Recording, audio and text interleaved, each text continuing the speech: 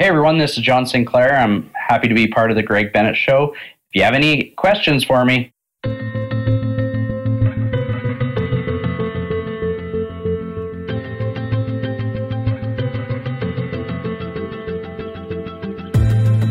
Welcome to the Greg Bennett Show, presented by Any Question. I'm your host, Greg Bennett, and I have just concluded a wonderful conversation with Mr. John Sinclair, a world-renowned strength and conditioning coach, somebody that is trained in areas of cognitive behavioral therapy, plus areas like massage and athletic training, and obviously a strength and conditioning specialist. And one of the quotes that I loved in here, he said, my job is to engineer another human being's performance.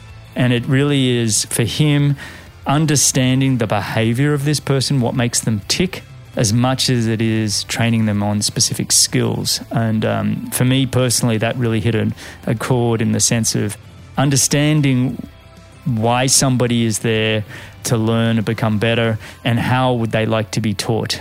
And so we have a really wonderful conversation about how the mind and body operate together, and both whether you're starting with the mind and then looking at the body, or looking at the body and then how that affects the mind. But it's an area that I thoroughly enjoy, and there's so much learnings in this one. I think you're going to thoroughly enjoy the storytelling from John and his background, being a Canadian hockey player and then finding his way into the world of strength and conditioning.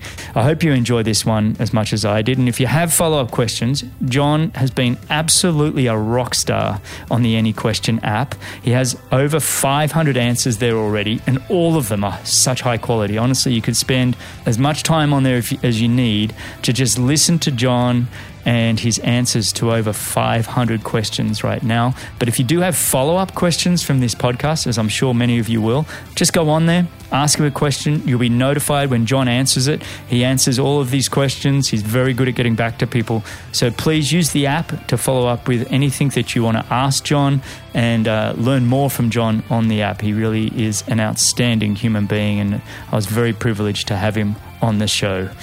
Until next time, remember, success comes to those who endure just one moment longer.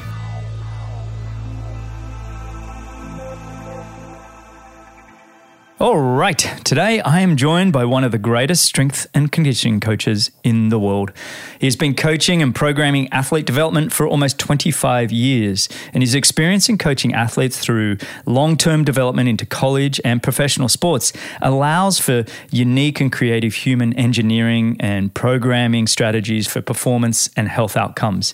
He's been coaching champions in all levels of sport, from amateur to professional and the Olympics, and he has a health and performance coaching company called Authentic Health Coaching, and you can go to AuthenticHealthCoaching.com and get all his information there. It's an absolutely fabulous website, and you can connect with him there. He's also the co-founder and vice president of health and performance for 7 Movements Health, and is the wellness consultant for the Ritz-Carlton Yacht Collection.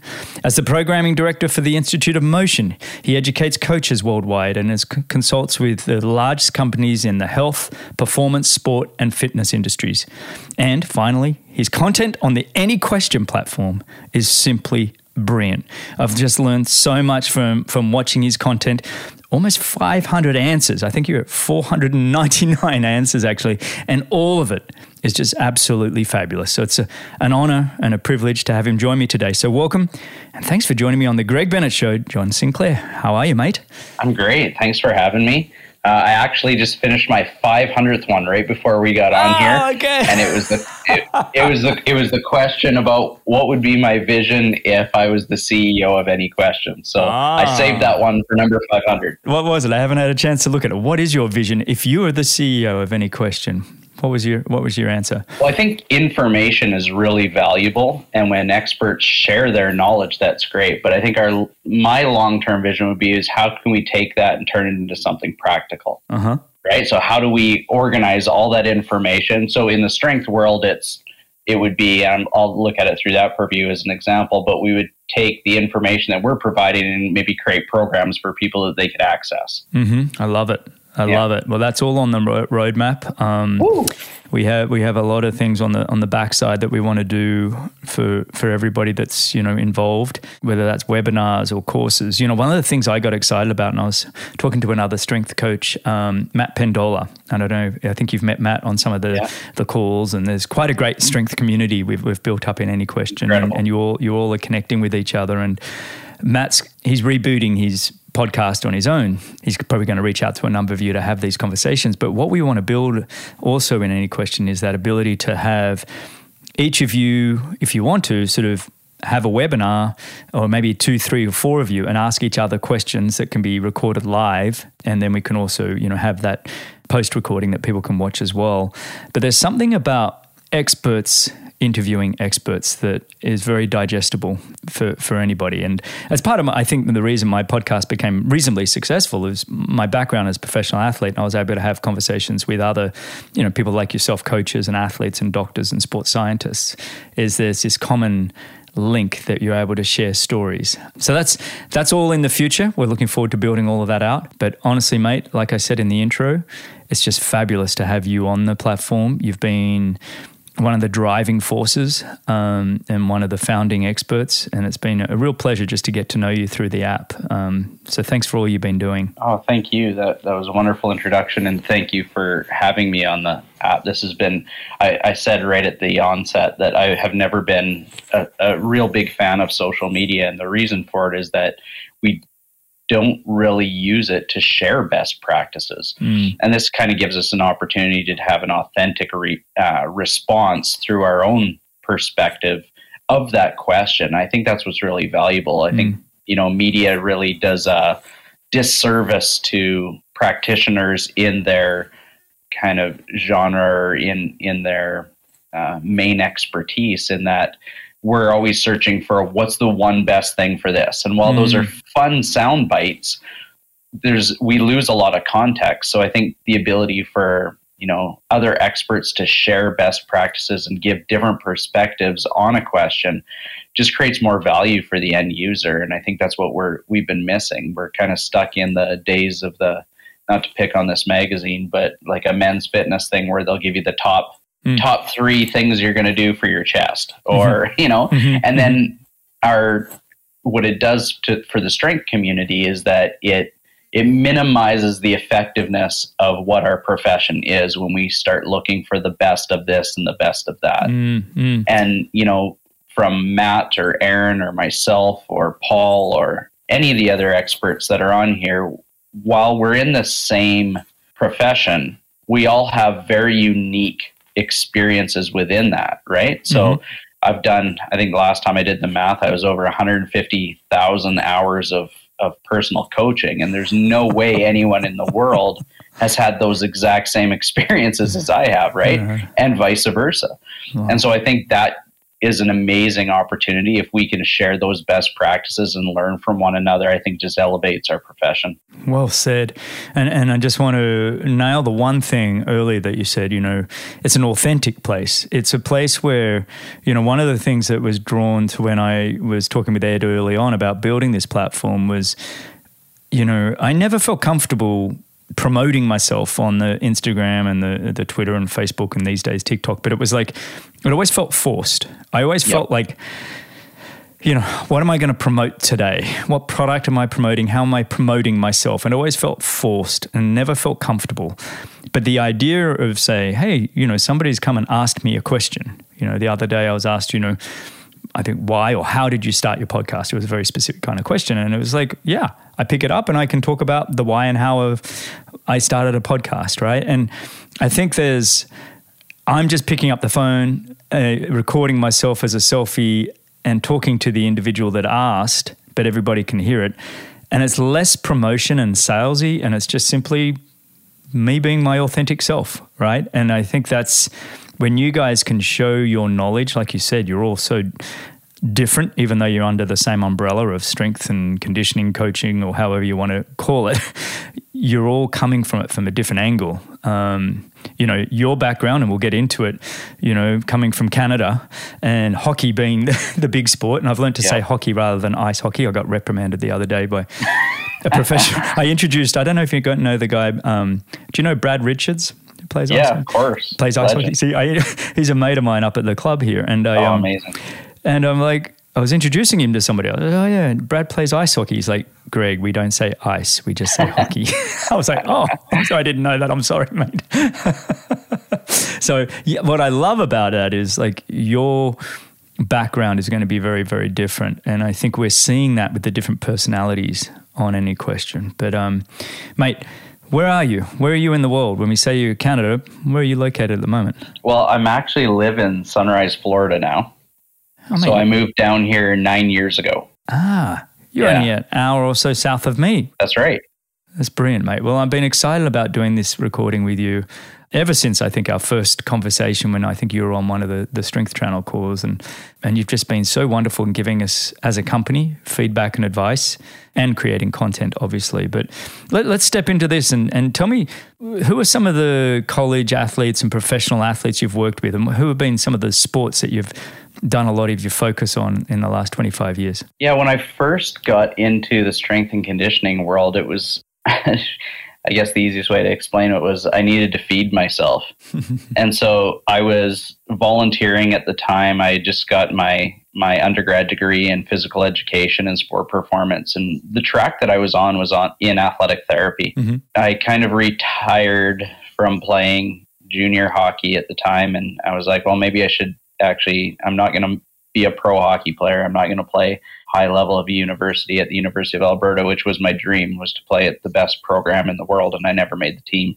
But I thought, you know what, maybe I'll make it as the athletic trainer. And so at least then I can be part of the team. I'll have kind of checked the box on what one of my dreams was, albeit in a different capacity. And I, got the opportunity to be mentored under Pete Friesen, who was, I think he was the strength coach for the Carolina Hurricanes for like 20 years. And before that, he was at the University of Alberta, where I got my degree. And I got mentored under him and another fellow by the name of Todd Richardson. And I became, like the kid that sharpens skates and learns about all the athletic injuries and helps the guys with any of their rehab. And it was really like the second athletic therapist on that team. And I was there to really learn. And then what ended up happening was I got an opportunity to work at a physical therapy clinic under another mentor of mine, and his name was Steve Silver, and he was the president of the Canadian Physical Therapy Association at the time.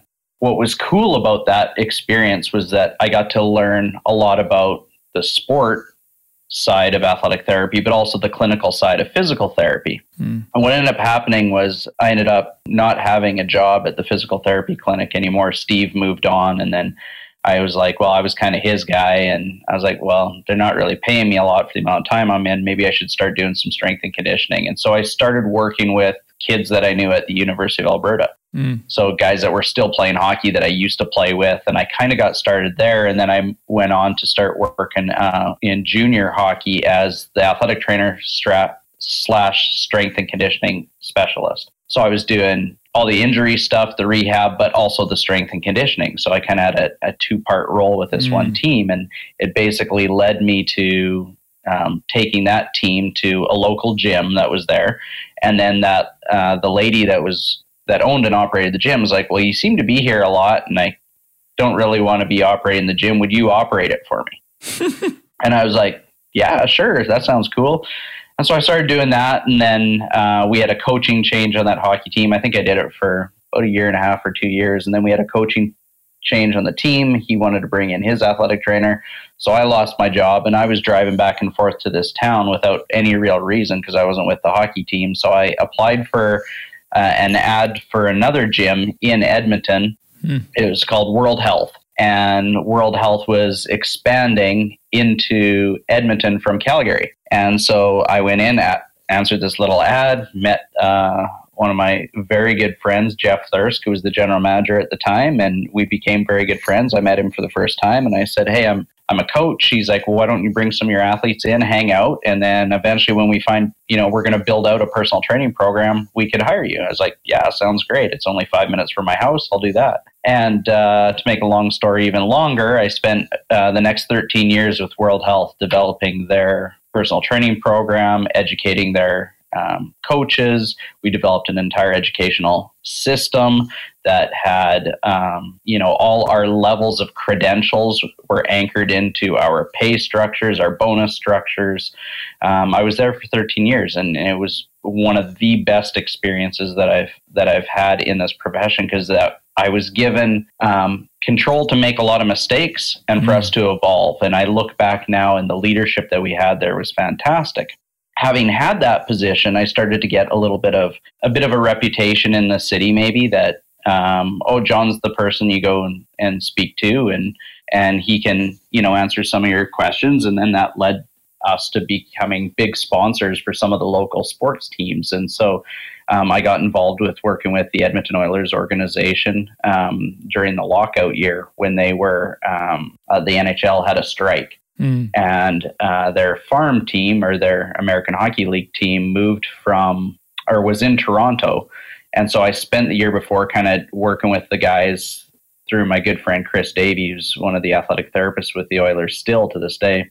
And so I really kind of got started with at the pro level with the Edmonton Oilers organization. And then that kind of spun into some other opportunities. I started working with the Edmonton Rush Professional Lacrosse League and their professional lacrosse team, the Edmonton Rush. And then that kind of spun into getting to meet, folks all over. So I got to work with some of the athletes for the Canadian national wheelchair basketball team, which was a really cool experience because I had never worked in Olympics or Paralympics at that point, and B, you're working with like some of the most amazing athletes on the planet as Paralympians, and just seeing the level of control and expertise that they had with the wheelchair, like just how they made the wheelchair part of their body was just something that was truly remarkable. And so that kind of spawned into starting to do more things privately. So working with private hockey, like hockey players in the off season, I got an opportunity to work to move down to South Florida. I got recruited to work at a company called Midtown Athletic Club.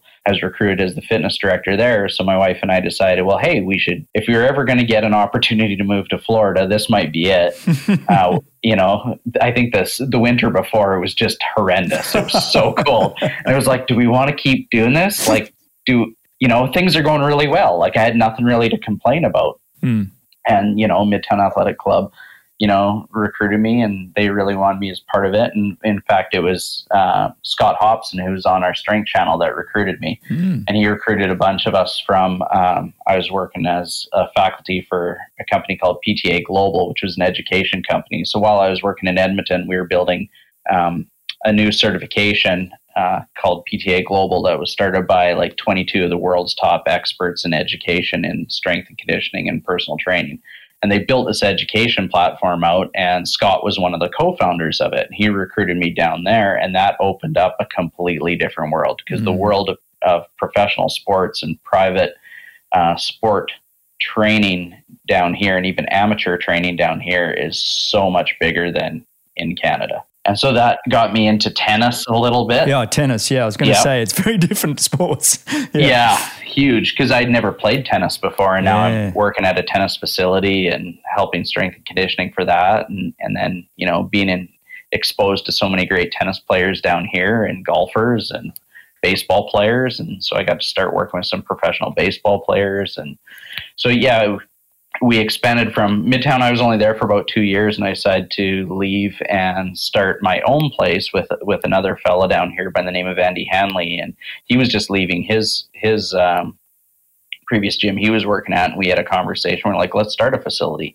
And so we built a cooperative facility for coaches and personal trainers to come to and just run their business out of our facility. And that was kind of like, that was really when I started tapping into amateur sport. Is I didn't have a lot of clients when I left Midtown, and I needed a way to kind of get going in the amateur world. And Andy was gracious enough to say, well, you've got a background in athletic therapy. All these kids are always coming in hurt because they're playing one sport all the time. Could you help me with my clients? And so what ended up happening was I kind of took the role of movement therapy and exercise medicine and started applying that into our programming of what we were doing for his clients. And then I just started getting referrals from that. And then I built built my business back up again. So I had to kind of start from scratch like 4 different times in my career. I love that. I love that. Thanks for sharing that journey because I want to go back to almost one of the first things you said, and this is just for my own interest, to be honest. When you kind of had that passion and that mindset that you wanted to have a professional career as a hockey player, was that a hard transition to give that up and focus more on the, athletic training and strength and conditioning side of things? Or was that a natural fit for you? And then when you did make that transition, so there's 2 parts to this question, did you feel like that was an area that you did have kind of a natural affinity towards? You had some talent? My recollection and memory of it happening was when I got cut during the tryouts. I was a walk-on, they had open tryouts for the team. Mm-hmm.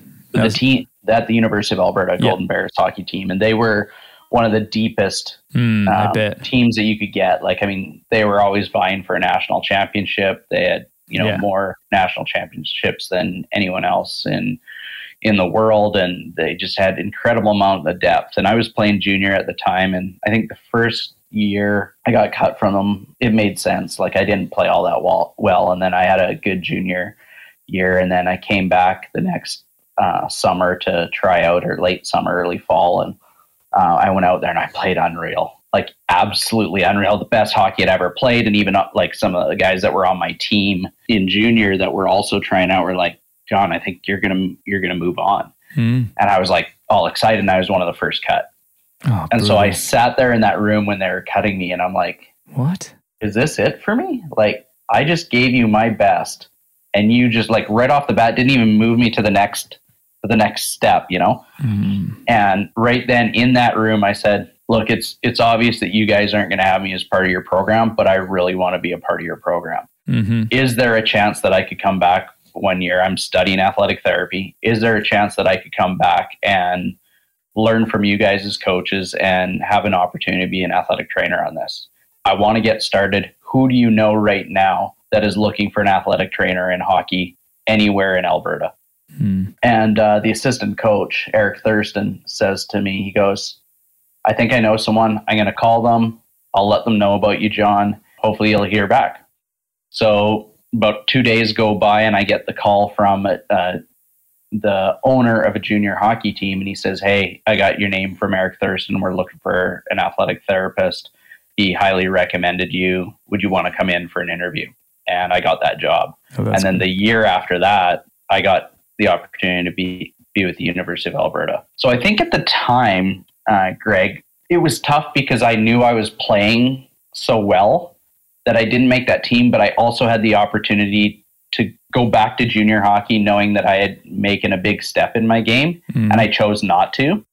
But I was kind of excited about this next opportunity. Yeah. But looking back, I think, man, what would have happened if I would have played 1 or 2 more years, And, because I left kind of at the top of my game, not at the bottom of my game. I get it. And as we get older, you start to evolve, right? So I was only probably 19 at that time. So I still had a lot of hockey left in me. Mm-hmm. And, as you get older and wiser and get used to the pace of the game, you start playing a little better, and then other opportunities come. And so I think, that was, mid 1990 when that was going on. And so I sometimes look back on it and I think, maybe I should have stuck it out a few years. But to be honest, I wouldn't be where I'm at today had I not made the choices that I am, right? And the thing is, with being, I can tell you right now, any professional athlete will tell you, or even college, there's a timeline on it. Yes, you might hit fame and fortune, you might make some money, and you might be able to fulfill. It's almost careful what you wish for. Sure. The amount of athletes that I've seen, and I mentioned a name earlier in the show, and there's people that have really reached the pinnacle of the sport and have had to retire in their mid-30s, maybe late 30s if you're lucky, and even early 40s if you're really lucky. But then there's a real emptiness, and there's a loss. When you talk about purpose as being kind of one of the big drivers for all of us to better ourselves and have that thing, that why that keeps over us. But sport is an interesting one for athletes because they're so purposeful for those limited amount of years that when it's gone, it's amazing the emptiness that they can actually fill. And so as much as I love professional sport, I also understand its shortcomings in terms of what are you going to do for the rest of your life. Yeah. It's such a snippet in time. But what I love about you, is you took that competitive mindset, that champion's mindset of turning up and hustling and turning up consistently with intent day after day after day to become one of the world leading, coaches in the world. I mean, that to me, and educating others and giving back to others, and it's not a selfish pursuit the way you went from being all about you to giving to others. I mean, that in itself, I think is one of the great things that you got from all of that. Yeah, thank you. I think that's what's so beautiful about coaching, right? Is that coaching is, I think it's the greatest profession in the world because there's so many different layers to it. Like we speak about, this is not just about teaching somebody how to lift weights. This is about how do I engineer a human being's performance? And that takes a lot.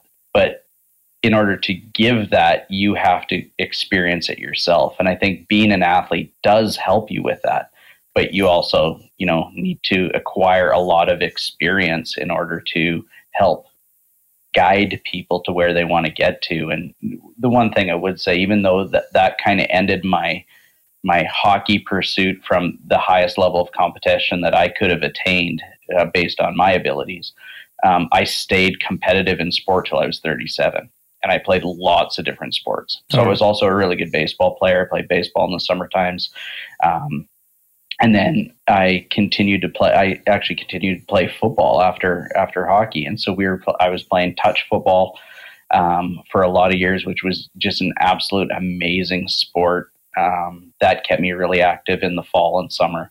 And then I continued to play hockey afterwards, albeit at a recreational level, but that also opened up opportunities for me to be able to coach hockey. Mm-hmm. And so I had opportunities to coach hockey and to work with bigger organizations like provincial organizations in Saskatchewan. I had an opportunity to work with the SaskCan development program for hockey. And I was always involved in sport. Like I played 14 different sports and events in high school. So I could not get away from it, and it became my life. And so I think having that element of competition and even though I wasn't competing as the athlete anymore, you're right. There's a competition that is involved in even being an athletic therapist and a strength and conditioning professional, that when you're with teams, you are part of that team. Nothing could illustrate that point more than one time when I was in junior hockey as an athletic therapist, we had a bench clearing brawl, and it was full blown coaches fighting coaches and players fighting players. And it was absolutely fantastic. And it was one of those experiences that galvanizes a team more than anything else. You go to battle and literally go to battle in a brawl. So yeah, it was wild. That's awesome. You know what? It seems to be, and I have to excuse my ignorance when it comes to hockey. Being an Australian, it's kind of like I'm learning now, right? I'm a Boston-based company that I'm working with everybody, and hockey is the channel that so many of our team are building, and I'm surrounded by meeting people that are either hockey players themselves or whatever. But it seems to me it's quite an open game in terms of these brawls are almost a common thing, right? I mean, it's like, is it almost what you do? No, it's not necessarily as common as it used to be in the 70s, 80s, and 90s. That part of the game has really disappeared. It's been kind of frowned upon for some time. But the reality is, in the game of hockey, it is the fastest sport on the planet that is surrounded by a barrier that encourages body contact and encourages forcefully taking somebody off of the puck, and you're skating around with a weapon in your hands or something that could be used as a weapon, and on your feet, and you got weapons on your feet. Yeah, like it's not often that you see somebody drop kick somebody, but and I don't think that's ever happened. But the one thing is that violence does beget violence, and so the assertiveness in which the game is played can sometimes manifest into something that's ugly. And there's something that was been known. I played in a really dirty hockey league when I reference I was playing junior. I was playing junior B hockey in Canada in the Capital Junior League, and it was known as a pretty rough league. Like so much so that you had to have a face mask on because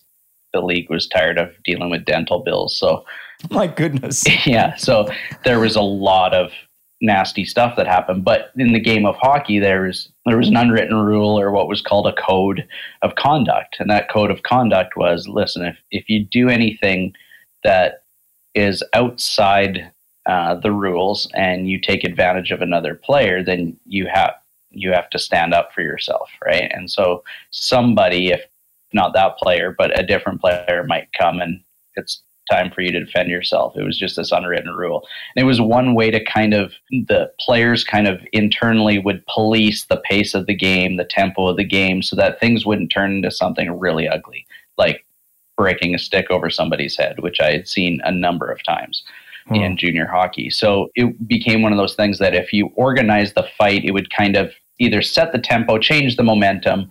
It's like, you got a fresh snowfall, that just kind of covered that muddy field, and just kind of, all right, everything's back to normal. And, but that part of the game has really changed now. I grew up, rugby was our family sport.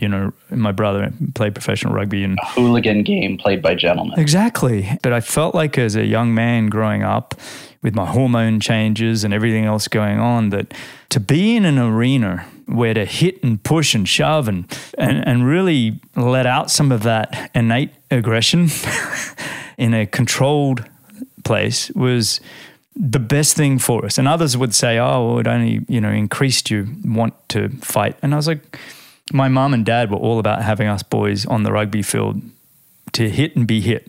And I actually think we were better for it. I don't know. I'm not advocating violence, but I think as a teenage young man, I think being in those arenas to be hit and be hit really taught you a lot about yourself and the way to conduct yourself. 100%. I mean, I was always the smallest person anywhere I went. I don't know if you can tell from videos, but I'm only 5'4".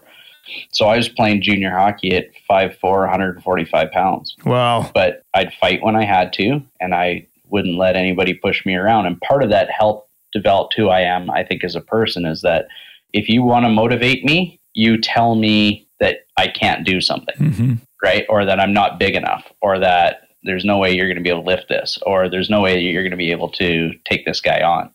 And that really did help motivate me. And going back to your part about getting hit, like one of the things that Canada tried doing was making the age higher before they introduced body contact. And when we grew up playing the game, like body contact just happened. Like it was just necessary. Yeah. And I think if you introduce that as part of the game, boys start to learn how to control their aggression because they realize that getting hit doesn't actually hurt that much, right? Like when you're younger, like you just bounce, right? And when you're older, then yeah, you're coming with a little bit more force and a little bit more speed. So the difference in the amount of force that you're getting hit with is going to change a lot when you're an adolescent versus when you're a little kid. But you've got all those years to learn how to get hit. And I think that's the one thing about rugby that's so beautiful to watch. And it's one of my favorite sports to watch is seeing these guys that they can have instantaneous bits of aggression when they need to tackle and then get up and swat the other guy in the butt after they've been, whacked really hard, And so they are amazing at knowing how to tackle without getting themselves hurt. The amount of force that they're doing that at is absolutely remarkable. And I wish American football could learn to tackle like rugby does. Oh, wouldn't it be great if they could even just put their heads in the right position? The amount of times 100%. I love the NFL. Body across the person instead of off to the side or straight on. Yeah. Like in rugby, we learn from a young age where to put your head and where to put your arms and how to tackle. And you just, it becomes in your DNA. You just start to know how to tackle somebody. And I watch the American football, which I love, by the way. I do enjoy it. But these head-to-head contacts and the way that they just throw their bodies into the air and and the guy just has to sidestep them and run around him. It's like, well, you never went around his legs. That's right. You got to take down a tall tree. You got to remove his legs. I've grown up in that kind of an all-boy world where we love these physical contact sports. I ended up becoming a professional triathlete, which is about as far removed from that, except for maybe the swim start, as you can get. But, you've grown up with that. When we look at your coaching sort of style, your philosophy, how would you describe that now? How would you describe the way that you coach these days? Yeah, it really evolved over the 25 years. I think I was probably like most people where they whatever you learned in school, that's what you were going to apply because that's what you were confident in, because an authority gave you that information to run with, right? So you're like, well, it can't be wrong. I learned it in university. And then over the years of having amazing mentors and following educators, I mean, World Health was really great. They would send me off to conferences and I would go and learn from really wonderful people and people who shaped this industry really, and come back and kind of create smaller versions of what they were doing because it was really intense and it was really high level stuff.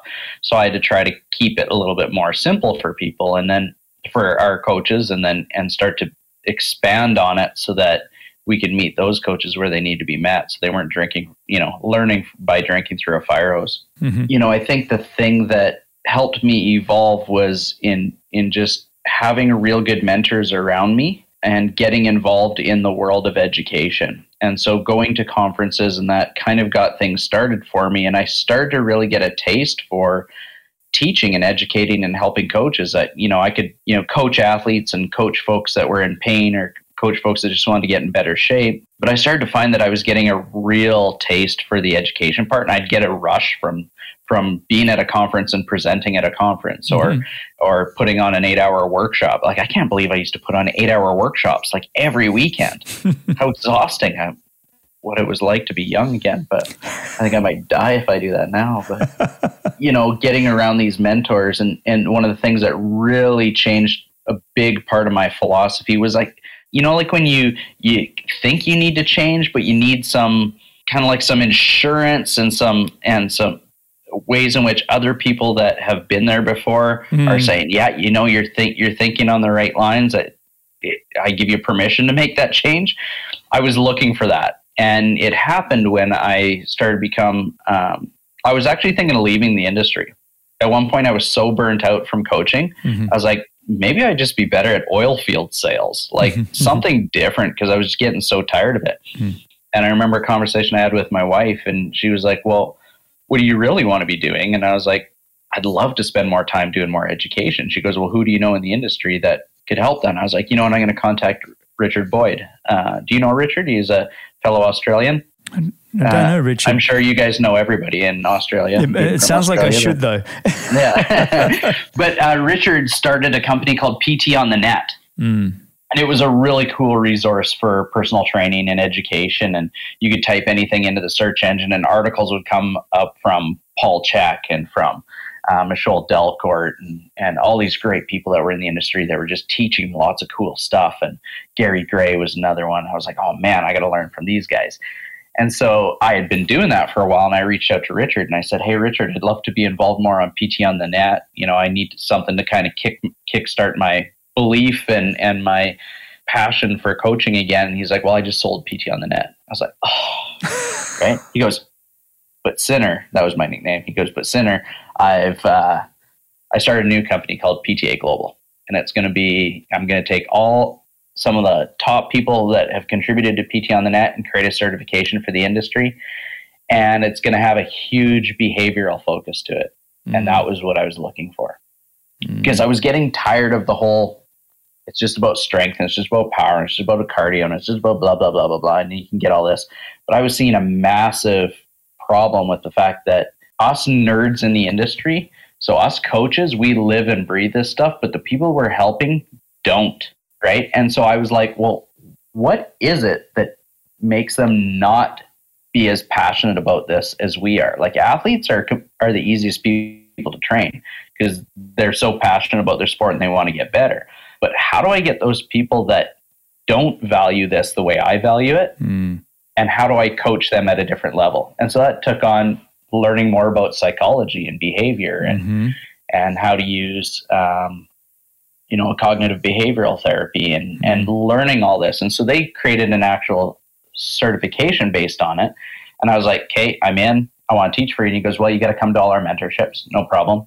Paid a boatload of money to go to all their mentorships, do their teaching school. And I became one of the first 4 faculty in North America for PTA Global. I love that. And that changed the way I coach, and my philosophies now has been that. Oh, I love that. That's so cool. That was really looking at things from a different perspective, which is okay, psychology governs everything.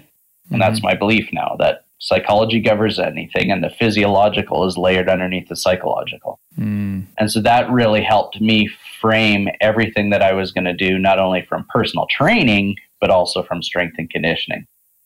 And then it kind of evolved into this idea of, once I started working with more and more youth athletes in an environment where they only play one sport a year round, then it opened up my eyes to all the problems that were happening with single sport athletes and how they're doing too much too soon too often. That made me have to think differently about how we were going to engineer their performance over a long period of time, because they're not getting it at school, they're not getting it in physical education, they're not getting it from the motor skills that they would get in those environments because they're only playing one sport. Like, you take me out and we want to play a game, I'll be able to play it because I played everything and all my day was consumed with was play. So my motor skill system is fairly robust. Whereas you take some kids now, I have parents will bring me a 10-year-old, if you can believe it, Greg, and a 10-year-old tennis player. They can whack the heck out of a ball, but they can't catch it. Right? And so I'm like, this motor system is not in sync with how motor skills are developed. You should be able to catch a ball before you hit a ball. And so that gave me this concept of long-term athletic development, sport engineering, and when strength kind of fits into that. As you know, we're labeled in the strength channel.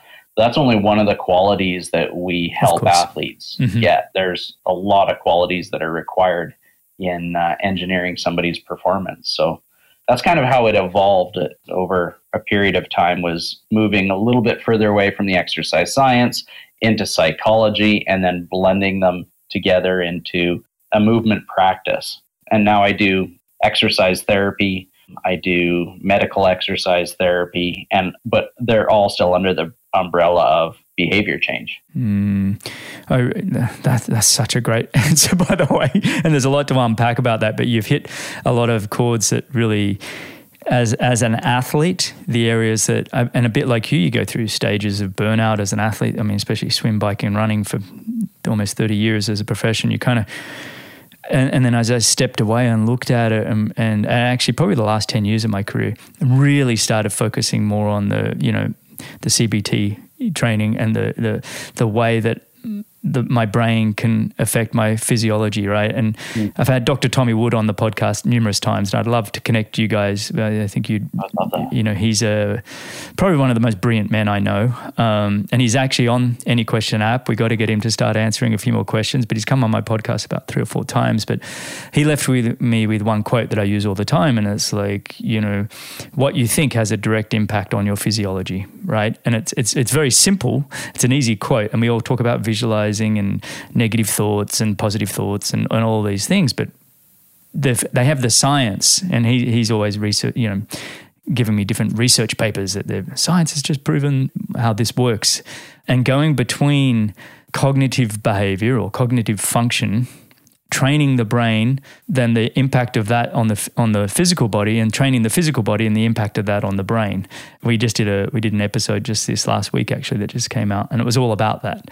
And it's almost getting to the point, if you want to be in nutrition or dietitian, you better understand psychology. If you want to be in anything to do with movement, and I love how you put it, engineering performance. I think that's fantastic. Engineering performance. You need to understand how brain function works and how people learn and how that brain can affect performance. So have you been, with that, have you been continually experimenting with ways to help improve that for people, like whether it be visualizing or affirmations or how people think? In my undergrad, I had a professor of our sports psychology. His name was Dr. John Hogg. He wrote a book called Mental Skills for Swim Coaches. And he was the Canadian national swim team. And at the time, I was doing my massage therapy certificates under the swim team's massage therapist.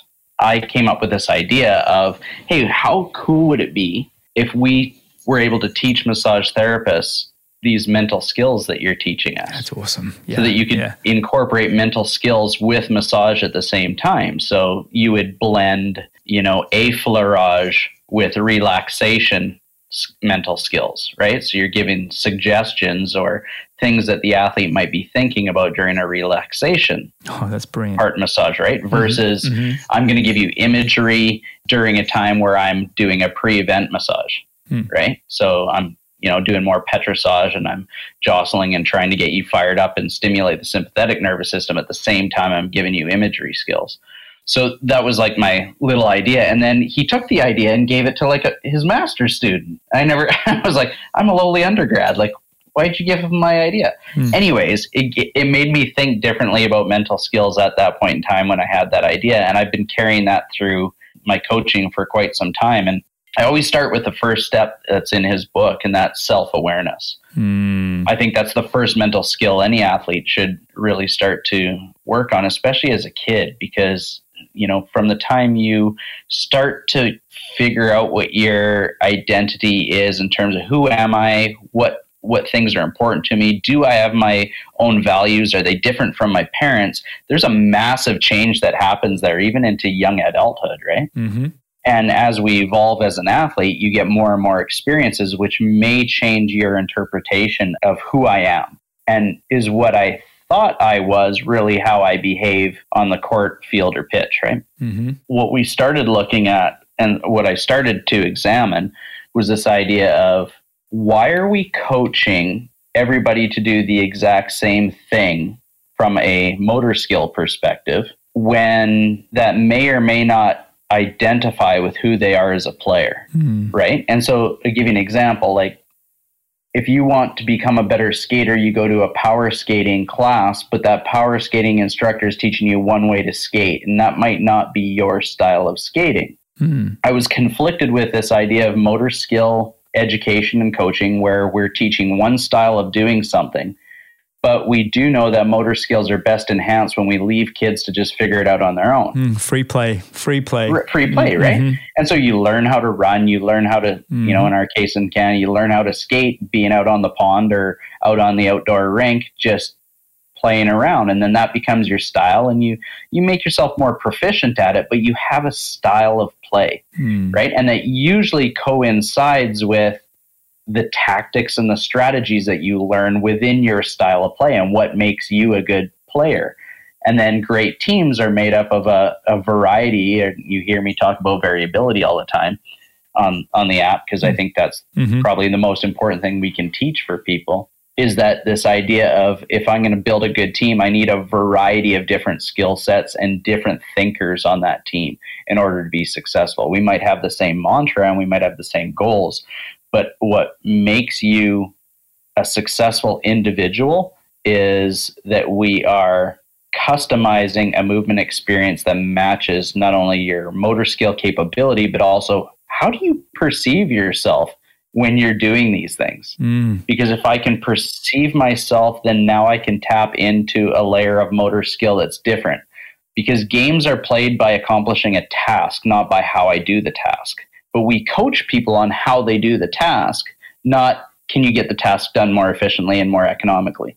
And that's where the conflict started for me, was listening to kids coming back from a batting practice saying, well, I'm changing my swing. I'm like, wait a minute, how many swings have you done in your lifetime at this point? And they're like, I don't know, thousands. I'm like, you know how hard it is to change your swing now? Right? Like, is it going to help you hit the ball better?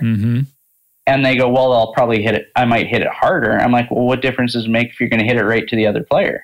The task of the game is to hit the ball where they're not. So the more I change, get you to try to hit it in a certain way, the more you now have to change, and you're now starting to think about the technique instead of the outcome. And that's not how we play sport. Gee, this is music. I've got all these bunch of notes, the things I want to talk to you about, and I've just totally gotten rid of it because honestly, listening to you speak is just really resonating with me. And I had a career where I swam a certain way, wide left arm, lifted my head. I learned to swim in the ocean, in the surf. I never learned to swim in the pool. I never went to a pool until I was probably about 20. Every swim coach in the world would always try and change my stroke.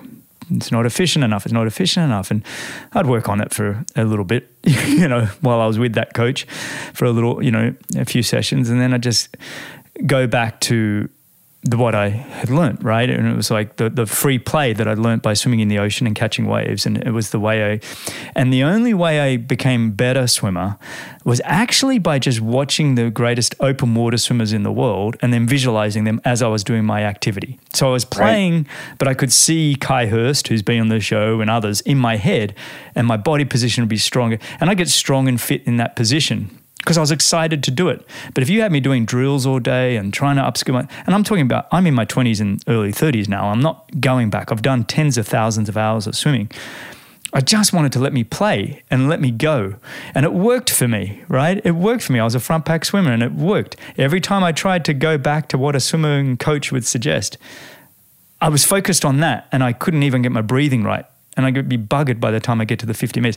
I'm not saying people when they're young not get some great upskilled coaching, but it's almost like once you've got tens of thousands of hours in you, it becomes very difficult to go retrain that. I mean, the question I would ask you is that, did you get faster, right? Because if you're in a race, if your times are better and your splits are better getting out of that water and you had more energy and it had a good transfer to the bike, then that would be the thing that we measure it against, right? Yeah. So I'm always measuring things based on, am I faster or am I slower? If we're in a race sport, right? So if I have to give you something that actually slows you down, how much time and effort is it going to have to take me as the coach? And is that risk reward ratio appropriate for this individual? Exactly. Right? So that's the thing that we always have to evaluate. For me, I always looked back and mine became fairly simplistic in the sense that my swimming improved when my running fitness really went through the roof, right? Heart and lungs don't really know any difference. They start shunting blood to the right places. And, I get my running to be really on point. And then I could basically, I could sprint for 1,500 meters without getting tired. That was always the goal, just not slowing down. I don't have to be the fastest 50 or 100 meter swimmer. I just have to be the one that holds on to it longer. Same with running. I don't have to be the fastest 1K runner. I just have to back 10 of them. And so it became about conditioning. But in saying all of that, I think what I'm enjoying listening to you is understanding, first and foremost, free play. I love that the kids for sure should be out there and just learning everything they can just through play. Monitoring the amount of skill set coaching we give them and giving them micro doses of that throughout their sort of growth cycles, if you think in their early teens and late teens. Variety of sport, I think, is fantastic. And understanding the impact of having fun while you're doing it, understanding the mental side and how that can impact your physical side. Yeah, I think those are some massive bullet points that I think we as coaches really need to anchor to. I think we get caught in the minutia of, is your bench press better? Is your squat better? Is your power clean better? I mean, those are all things that are measurable, but to me don't play as big of an impact as, can I make you more efficient and effective first and foremost? Can I do it in a way that I'm not interfering with that development from happening? Sometimes we as coaches, we tend to talk too much. And, I've been asked by parents, why aren't you saying anything? Why aren't you changing this or changing that? I'm like, the cue that I give is going to matter to them when I do speak. If I keep talking nonstop and telling them what they're doing, they don't know what the sartorius muscle is or what the function of the abductor pollicis longus is. Like that, I would never talk like that. But if I start talking muscles, these kids aren't going to know what they're talking about, and you don't know what I'm talking about. Yeah. So the most important thing is, are they moving with good rhythm and timing, coordination, and symmetry? And they're doing it in a style that makes them look like, hey, I got that actually felt really easy for me. Great, then you did it right. And doing it in a way that, I'm telling you, for me, it was always had to be fun, right? And it had to add to my passion to what I was doing, not detract from it. And, my wife and I were both very different athletes. We both got to world number one for a while. We both went to Olympics and all that kind of thing. But the way she learned was very different to me. But, we talk about and how much fun she always had with her swim club growing up. More than her high school friends, it was the club and the coaching and the environment they created was a place where the kids wanted to be. And so she wanted to go swimming, and she was passionate about swimming because of the environment the coach created. And, for me, the sport was always just fun, hanging out with my mates. Yes, I was competitive and I loved to push myself and test myself. I remember having a coach by the name of Brett Sutton, and he's known in our sport as being one of the real tough coaches. He's got a bunch of world champions and everything. But the work I did with him for 4 years was really brutal, and I was pretty burnt out by the end of it. And so I moved to Victoria, Canada, up your neck of the woods almost, and moved with the squad there with Coach Lance Watson and Simon Whitfield, who was my good mate who invited me up. And suddenly I remember being in a workout and everybody was laughing between sets and having a good time. And I hadn't had that kind of a laugh or a good time for 4 years, for me to be in work. Wow. And I was like, this is what I've been missing. That's the magic dose. I grew up with that as a teenager in my early 20s. It was always fun and laughter. And then I got really serious for 4 years because now I was a professional athlete. And I was like, And then my performances really started to go through the roof. That was a big transition for me of go back to why you're doing it. And is it fun? And is the environment adding to that passion, or is it detracting from that passion? So I really feel like you're somebody that gets that, and that's huge. That's huge for anybody. Did you second guess yourself while you're in the pool and everyone's like, some people would call that like goofing off? Like, did you go like, are these guys even serious? Like, what are they doing here? Or did it immediately connect with you? I think there's two parts to it. One, I felt empowered because I was the serious athlete in the, I was kind of like the slightly older, and I was the more mature, and I had a few results on the board, and I thought, I took a little bit of, and this is a bit of arrogance, I guess. I took it as like, okay, well, they're laughing and goofing off and having fun. But then I realized, hang on, I'm being too uptight and too serious, and I'm not enjoying what I was about to retire. And I was like, well, hang on. You're trying to go this macho man, or terrible way of putting it, I'm back in the 70s, aren't I? Macho man type mentality, but to going, hey, why can't you have fun? And so for me, it was a process of swapping that over and embracing that culture more and having it come into me. And then, don't get me wrong, I still brought the hard work mentality, but it was nice to be able to just laugh and have a more relaxed environment. And all of a sudden, almost like that sympathetic nervous system had been on all the time. Sure. And the parasympathetic was able to kick in, and then I found that nicer balance and I was able to perform at a higher level. So, Well, it shows you how environment dictates behavior, right? Huge. And then, so if we don't cultivate the environment and cultivate the culture that matches that person's, values, then we're going to have a challenge, right? I mean, there's going to be people that we run into that are very serious, very driven. This is how I want to do things. It needs to be very analytical. And I mean, we got to cultivate that environment for that person. Of course. I think, we've discussed on this show with numerous people, is data a good thing? How much data should people be collecting? Especially endurance sports, everybody's got some kind of data measuring tool. They're measuring sleep, they're measuring food, they're measuring power on the bike, they're measuring pace and distance. And for some, if you're an engineer type mindset, having all of that data really works for you. For someone like me, who tends to be driven more with passion and emotion, and I look at it as a negative. I don't need to be told I had a bad night's sleep. I don't need that reinforcement. I like to just, and so, yes, understanding who you're working with, fantastic. Hey, mate, I want to wrap up the show with asking you a few final questions, if I may. And this is one of my favorite questions because, we kind of touched on it earlier, but, what would you tell your 18-year-old self back then when you were trying to be a pro hockey player? I'm fascinated on this one. Jesus, such a tough question because I don't know if I look back too much and ask, what would I have done different or make sure you do this instead of this? But I think the first thing I probably would have said, just live in the moment. And the reason for that is like I would tend to try to get too far ahead of myself. But a really good piece of advice I got was doors are going to open for you. You just have to make sure that you're ready and willing to walk through them. And so do that. Don't think about it too much because there's another door with a completely different experience on the other side of that door that you're going to walk into and be excited about that opportunity. And I think I've always done that. Like doors have opened, I've walked through, I didn't have to kick down a door. A door was opened for me and I made the best of it. And I was able to do that and cultivate a pretty good career out of, creating my own jobs for myself. I never applied for a job that I got. I created those jobs. And so that was pretty cool experience. So I would say, yeah, doors are going to open, be ready and willing to walk through them. I love that.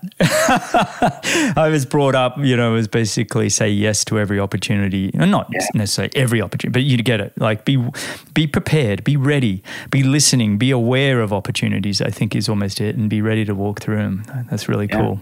I mean, that's how I got the Ritz-Carlton wellness thing. Yeah. Becoming the consultant for that organization was just, hey, this is what I think you guys could do to actually build a really cool experience on your yachts. And they're like, let's do it. I hope they're kicking in some trips for you on those yachts. Do you get to go on those yachts? Yeah, we'll be traveling here this in 2023 or 2024. Okay, next question. Who would you want to have a dinner with? Let's pick 3 people if you can think of 3. Non-family, and they can be living or dead. Okay, well, first one without a doubt would be Wayne Gretzky. Mm-hmm. I mean, he's always been my hero. Well, you wouldn't be Canadian if you didn't pick Wayne Gretzky. Right? I mean, you look around my house, everything has something to do with Wayne. So I was just at the hockey game the other night and he was there and I almost went into like absolute shock because I was like, wait a minute, I can see him and I'm now starting to tremble because like that's my hero's just within a baseball throw away and like, how do I not go tackle him? And I think if I ever got put in front of him, I'd be like, would you be my dad? Because he was like my idol growing up, right? So that would be one. And then, I'd probably pick a musician for sure. Maybe someone like John Bonham, legendary drummer for Led Zeppelin, just to see how successful he got at such a young age, and how it was just drums were just a part of him. And then probably Marilyn Monroe. That would just be, I mean, what would be better than sitting across the room from that beautiful lady and learning about all the stories that went on in her life. And what really happened, right? What really happened, yeah. Wow, I love that 3, mate. And I think the first 2, we got to see if we can get on the app and create this community where you're actually just rubbing shoulders with these guys. Yeah, that'd be amazing. Actually, I just brought on a good friend of mine, Bill Gerber. He's one of Hollywood's biggest movie producers and he's good friends with Clint Eastwood and Arnie and everybody else. But he was also in the music industry throughout the 80s and was the manager for bands like The Cars and many others. So I feel like we're kind of almost 1 degree away from... That's right. From John Bonham. Amazing stories. So I love those 3, mate. I'm happy to be the guy that waits on the table there. Okay, final question here is... Where do you see yourself in 3 years from now? Well, hopefully our dream is to spend our summers in Saskatchewan, in Canada. So our goal is to, have the flexibility to live in Florida for 9 months of the year and 3 months back in Canada so I can reconnect with family. So that's awesome. In the next 3 years, our goal is really to evolve my business so that I can be a remote worker, right? So somebody who can coach in a variety of different ways. So that'd be the big thing. I have a company called 7 Movements. So we're kind of organizing that company to get to the point where we're doing a lot of research for disease states, and we want to build that company up and eventually, hopefully, be able to sell that technology and that company to release it to the rest of the world. So 3 years will probably be too soon for that, but it's one of our big dreams is to change our philosophy on microdosing movement and try to drive that into the world so that people can access information and help deliver movement to people in disease states and people in chronic pain and things like that, and give them access to things that they can start to use to create self-care so they don't have to rely on the medical systems. Wow. So that's kind of my big dream. And it's 3 years, it won't be ready by then, but we're building the technology for it right now. And we're doing research with UBC, University of British Columbia, McMaster University for cancer at the moment with some of the protocols that I wrote. So hopefully moving into diabetes and Parkinson's disease are our next 2 programs that I'm building out. Wow. And so when you say microdosing movements, it's kind of helping people that are, obviously in a state where doing movement is a challenge, and you're trying to find new... You got it. Like only about 20%.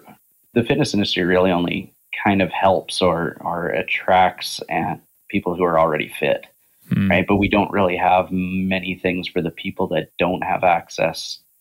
And I don't mean like the ability to go do it. They just don't have the information, and the infrastructure that we build is not for people that can't exercise or need smaller doses of it. So we built this concept like 13 years ago about how could I deliver a smaller dose of exercise more frequently throughout the day to help people that would have special considerations or risks or things that they can't get access to. Because when you go to a gym, you're going to be handed the same thing everybody else does. So how can we reach those people so that we can actually make a dramatic impact on some of the world's biggest diseases that could be affected from exercise? So that's kind of like our mission and where we want to go with it. Wow. Where can people find out more about that now? That one's at 7movements.com, www.7movements.com, like all. Okay.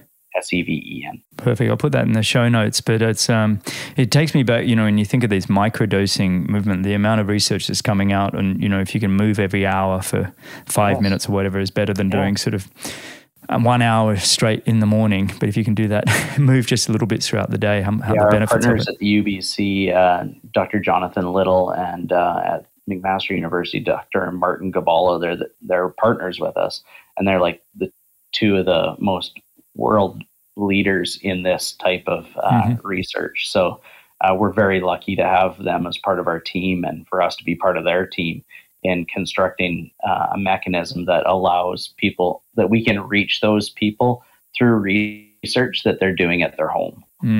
So we're measuring the effectiveness of not only just the dosages that we're prescribing, but also the effects that they have from a behavioral standpoint. So Dr. Little's colleague, Dr. Mary Jung, she's one of the foremost leading world researchers in exercise behavior.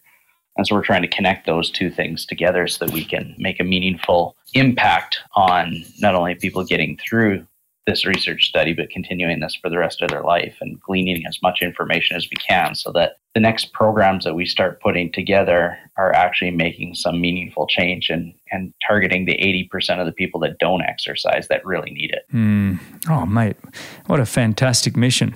Yeah. Well, I hope at any question we can kind of help with that, whether that's helping just with the brand building or if it's just getting the information out or helping you create content that we can put in there or whatever, because I think it's fantastic, mate. And you're one of the most qualified people I've met and had on the show in terms of understanding the brain and how it can connect, and the behavior, how it connects with the physiology. So, and mate, I just really appreciate your time. What's next for you coming up here? I don't have any real big things happening from a coaching standpoint. I've got a couple athletes that I'm working with right now, trying to get them recovered from injury and getting back onto the circuit. And the rest is just building out a lot of the stuff that we're doing with 7 Movements and kind of programming it all and organizing it and delivering it into the formats that we're looking for from that. So Other than that, I'm hanging out in my garage, training some young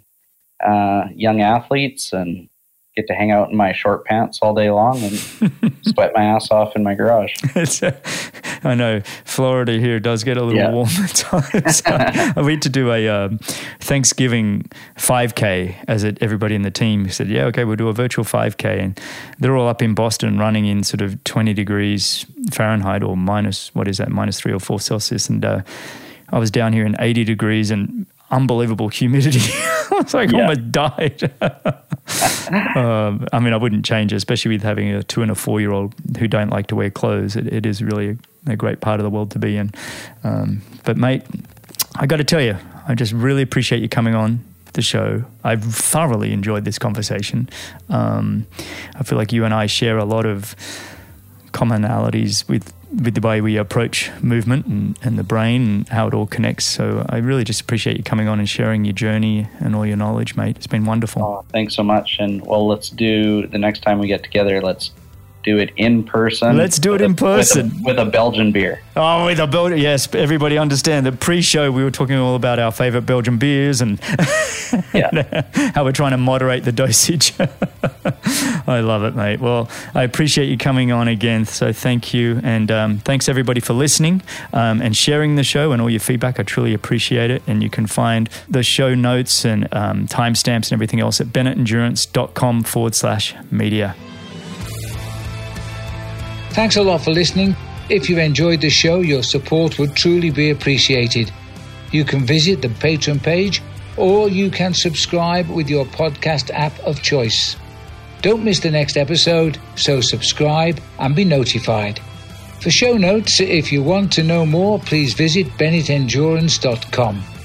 I'm Phil Liggett, and on behalf of Greg Bennett, here's to the next time, and I hope you will join Greg again very soon.